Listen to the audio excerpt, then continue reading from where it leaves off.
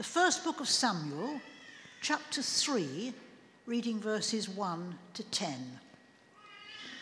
Samuel's calling and prophetic activity.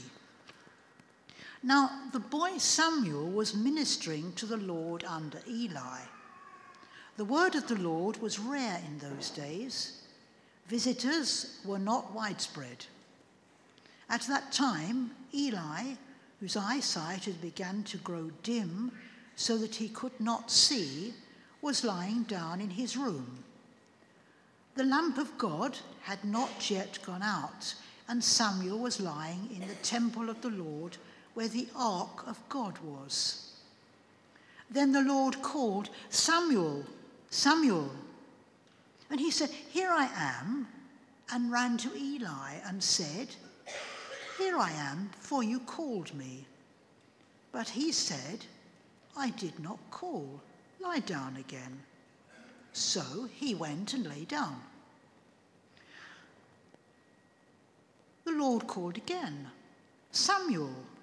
Samuel got up and went to Eli and said, "Here I am, for you called me." But he said, "I did not call, my son. Lie down again." Now Samuel did not yet know the Lord, and the word of the Lord had not yet been revealed to him. The Lord called Samuel again a third time, and he got up and went to Eli and said, "Here I am, for you called me." Then Eli perceived that the Lord was calling the boy. Therefore Eli said to Samuel, "Go, lie down, and if he calls you, you shall say, 'Speak, Lord, for your servant is listening.'" So Samuel went and lay down in his place.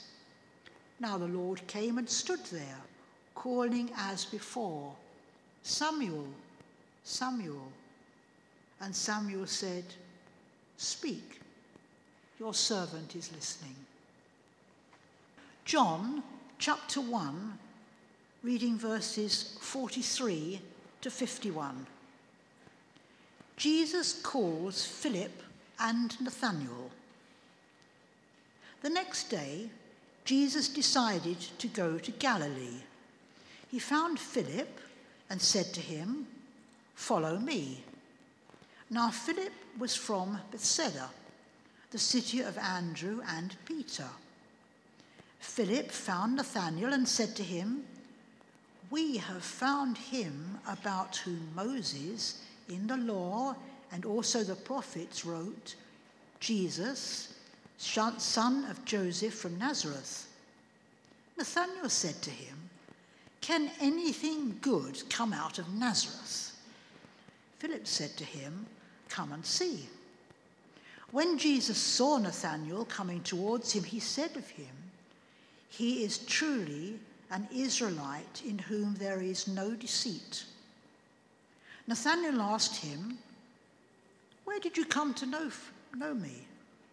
Jesus answered, "I saw you under the fig tree before Philip called you." Nathanael replied, "Rabbi, you are the Son of God. You are the King of Israel."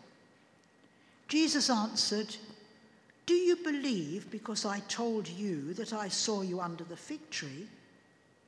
You will see greater things than these." And he said to him, "Very truly I tell you, you will see heaven opened and the angels of God ascending and descending upon the Son of Man." Thanks be to God for his word. Can anything good come out of Nazareth? It's the lectionary passage for today. It's part of Epiphany. It's part of the recognition of Jesus, but it was also a kind of feeling. It's the question that's dominating our headlines and our politics at the moment. Can anything good come out of Nazareth? At least a variant on it. One of the most powerful men in the world is asking, probably in something of the same tone of voice, albeit with rather cruder language, can anything good come out of Africa, of El Salvador, of Haiti? And quite rightly, there has been widespread condemnation of the question and of the assumptions behind it. The assumption that everybody in one community is the same, but even more, the assumption that the people of any community, any country, any town can be condemned or even understood, and judgments made on the basis of where they come from. Of course, the question is asked in all sorts of ways.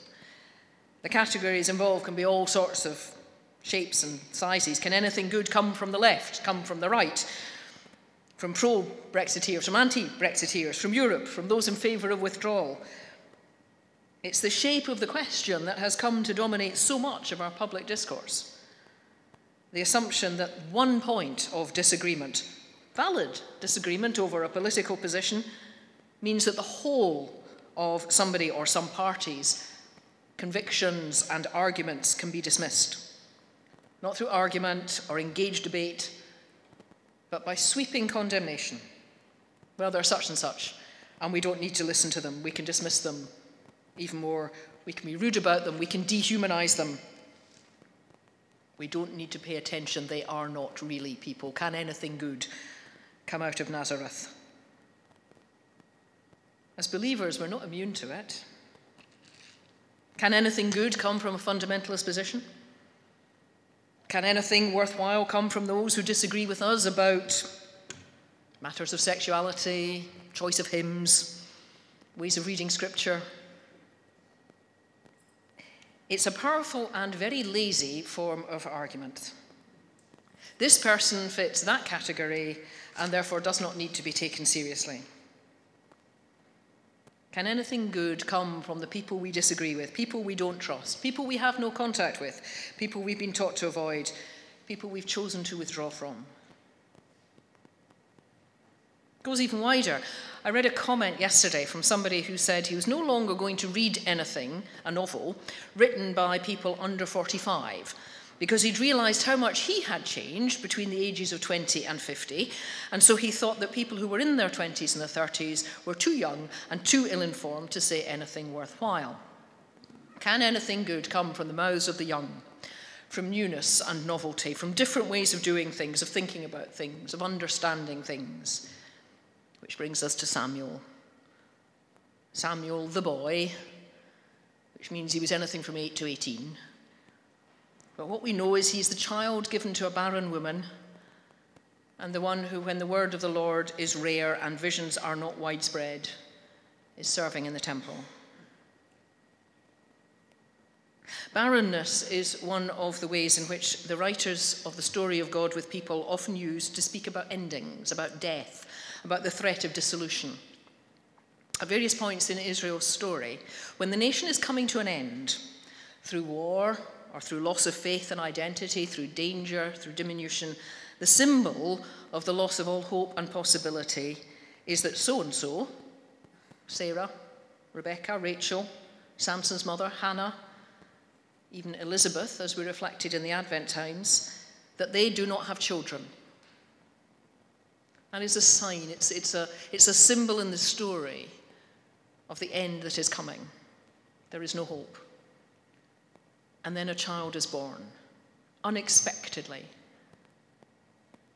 And it's the story that tells the bigger story, that when all is lost and dying, when the end is inevitable, when God is silent and hidden, a child is born, a new life becomes possible, something changes, and there's a new story to tell.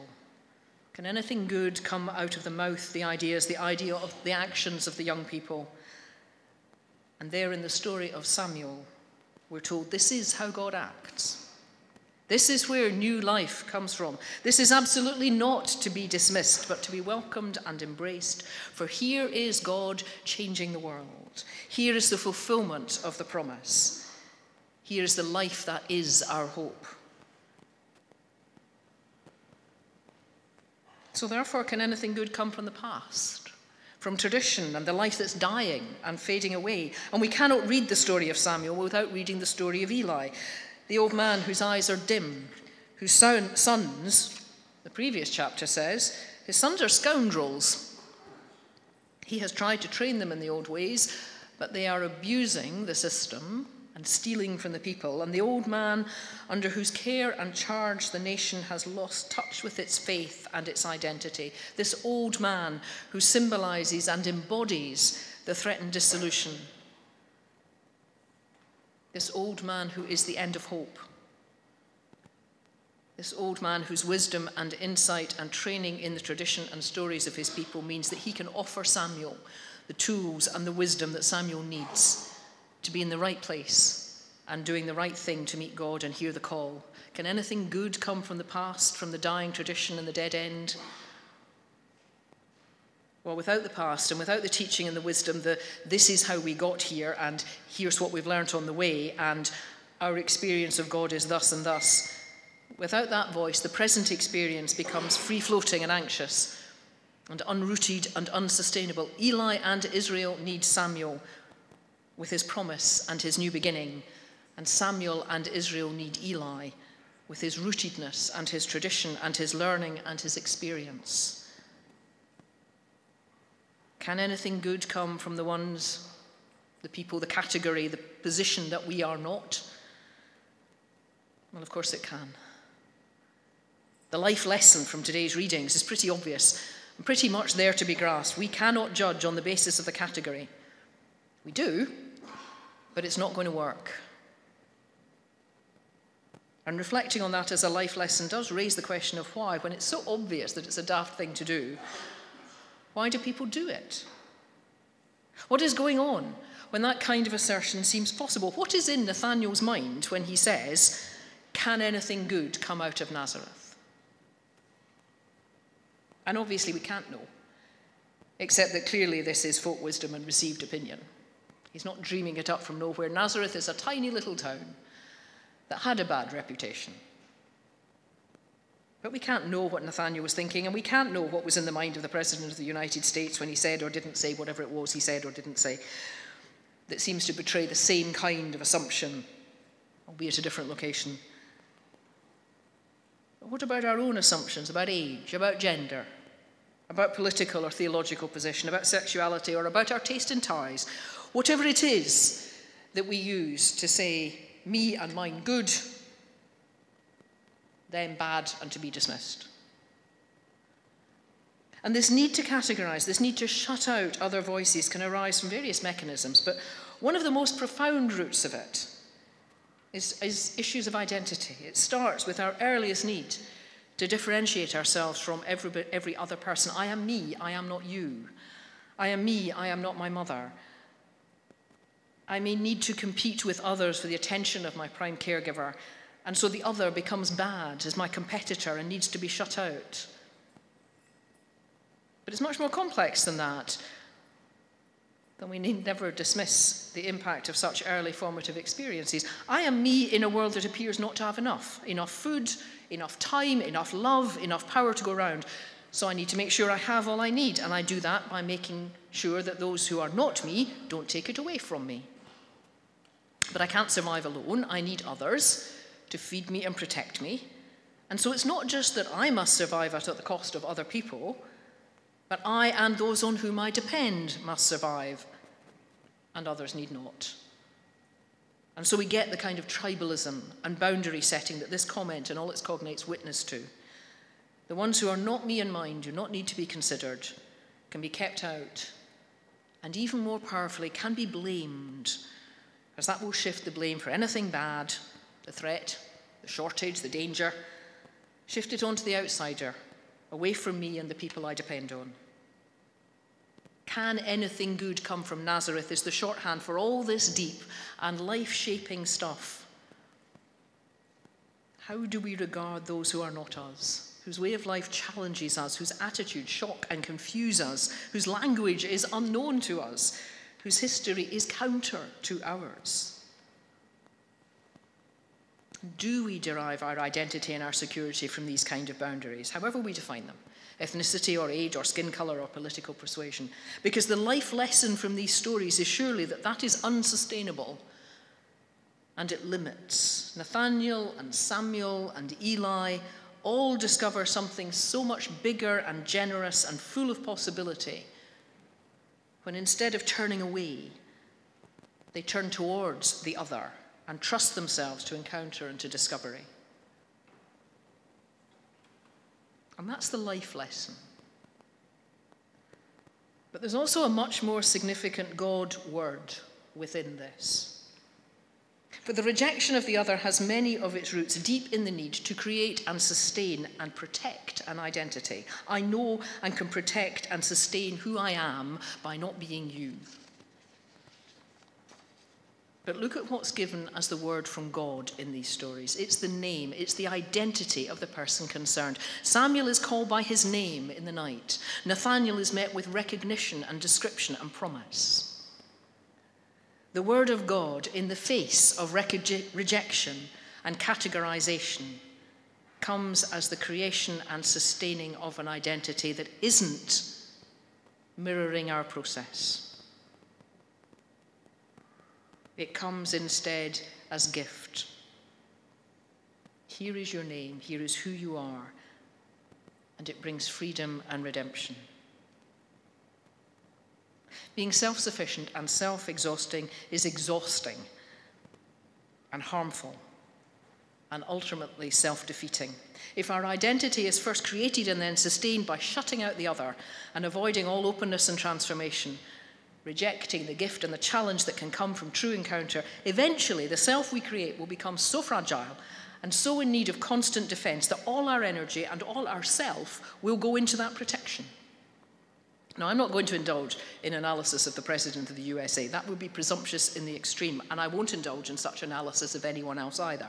But I will suggest that when we see people who are so afraid of the other, so determined to shut out all voices but their own, when we see it in ourselves, when we catch ourselves treating others with contempt or dismissing them simply because they are whoever it is they are, or find our anger or our distrust of them is so great that we cannot countenance the possibility there might be something to be gained from encounter, well, then we have become so concerned with sustaining our self-created identity that that very identity is eating us alive. And Jesus talks about this. He tells the people who want to follow him that that will involve their death. If any will follow me, let them deny themselves, take up their cross and follow me. And there are layers and layers and depths of meaning in this call. But part of it involves the willingness, the possibility that the self that we create and defend must die, so that our true self, the self that is named by God, that is called into being by God's call to us, can live. Jesus goes on, anyone who wants to preserve their life will lose it, but the one who loses their life for me and for the gospel will find it. The more energy and commitment we put into protecting who we are and keeping apart from, keeping uncontaminated by those who are not us, the less we will be alive. But as we trust, as we dare to trust ourselves, our deepest selves, to the words spoken by God, then the more life and living we are open to. God called Samuel in the night, not to an easy task. If we read on, what Samuel is called to do is tell Eli that his line is ending. The call of God is not easy, but it was the beginning of a new life for the nation, and indeed, through Samuel's ministry, King David is anointed and the promises begin to take shape, and we hear the next word of the story that's fulfilled in Jesus coming, the one who fulfills all the promise. And in Jesus' call to Nathanael, there's a model for all our calls and all the namings that are our hope and our possibility. Nathanael is dismissive and self-protected. Can anything good come from Nazareth? But he's not judged or excluded because of that.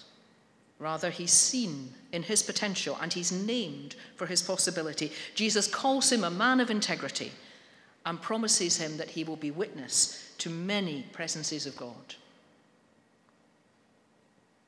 As he's leaving them and promising to send the Spirit, Jesus tells his friends they are going to be his witnesses. And we've tended to translate this as the ones who will bear witness, who will talk about what has happened, and that matters.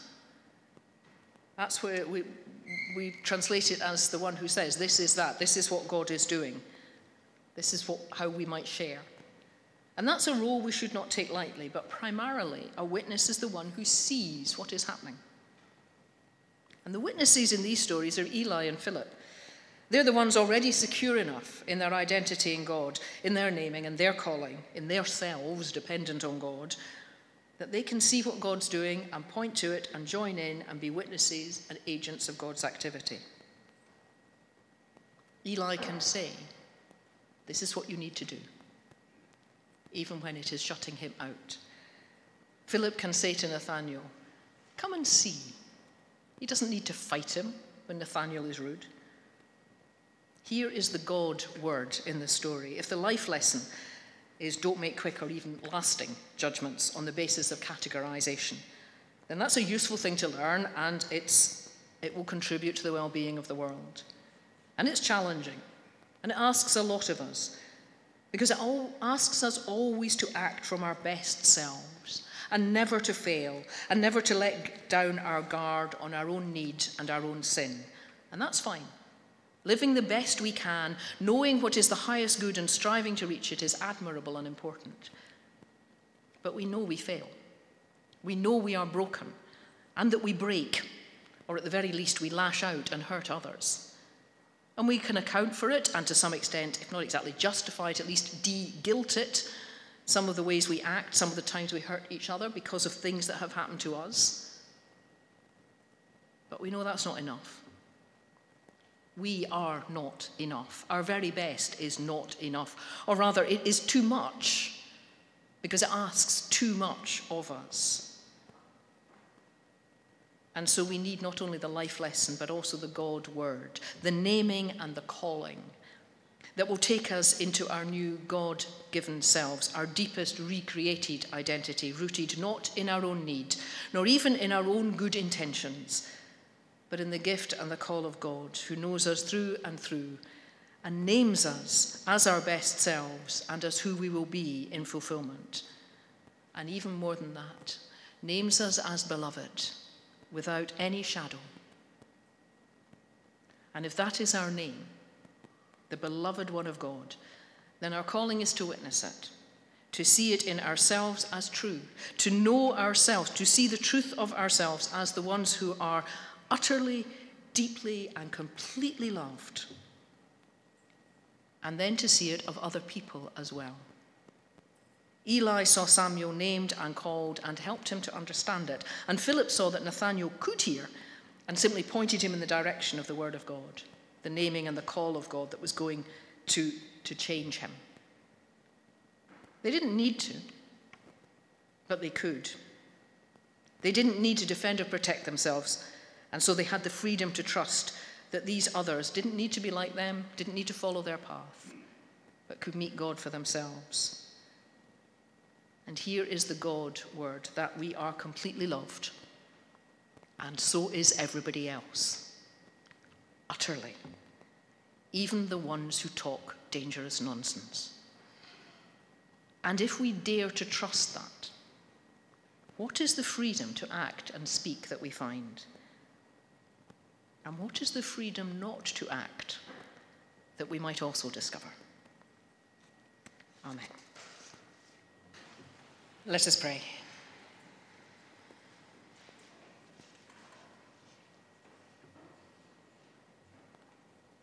Our God, there are times as we take notice of the world of which we are a part when we are just angry. We're angry at what people say.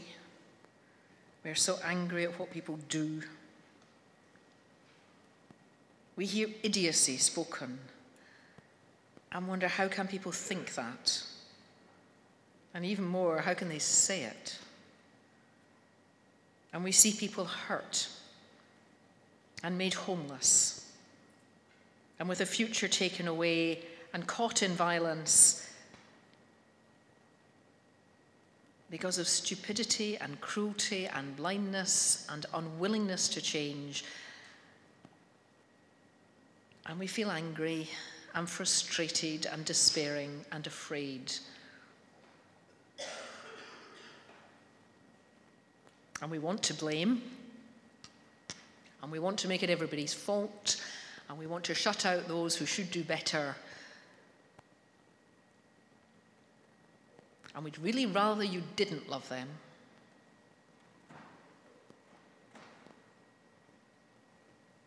And you call us by our name. And you set us in this world. And you tell us that we are loved and that that is true of everyone.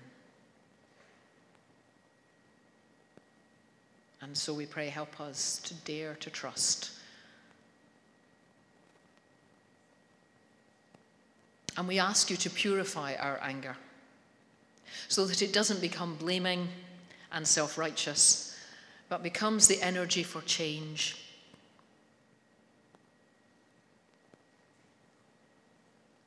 That we will stand up against injustice and speak out against untruths and be a voice where one is needed.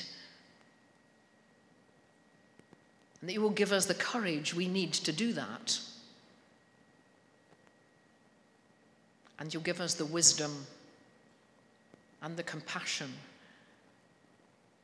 to know how to live your kingdom in its fullness, so that hope comes and lives are transformed. And we ask you, teach us to pray. Teach us to pray for our world, not just for the bits we understand, not just for the bits where we are at home, but for our world, sustained by you and loved absolutely.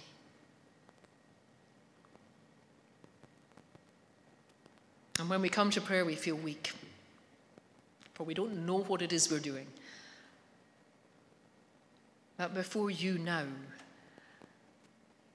we remember all those accounts of lives and living that cause us such distress.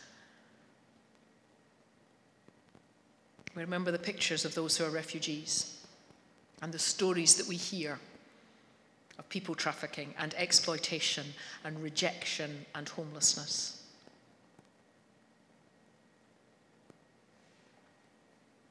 We call to mind the accounts we hear of the bombings that go on and on relentlessly in parts of Syria, where people are living in cellars and trying to survive.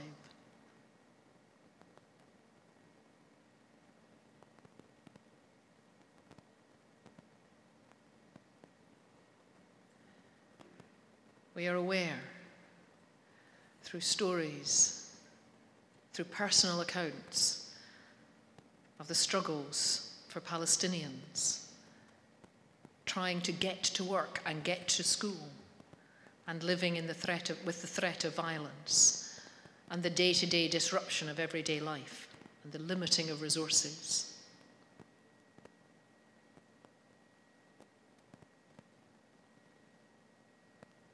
We look around in our own community and we see those living in the margins, those for whom food banks have become a necessity,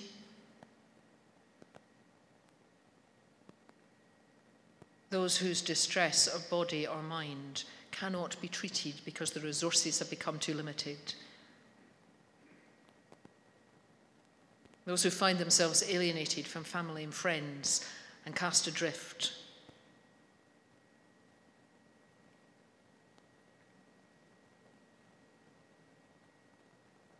And we see all this.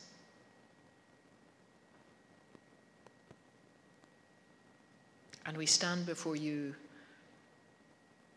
and we cry, Lord, in your mercy, hear our prayer. And we say, Lord, may we be those who become the answers to others' prayers. And we say, open our eyes so that we can witness the truth of our world and the truth of your presence. And open our hearts and imaginations that we may be the place where those meet and the kingdom comes.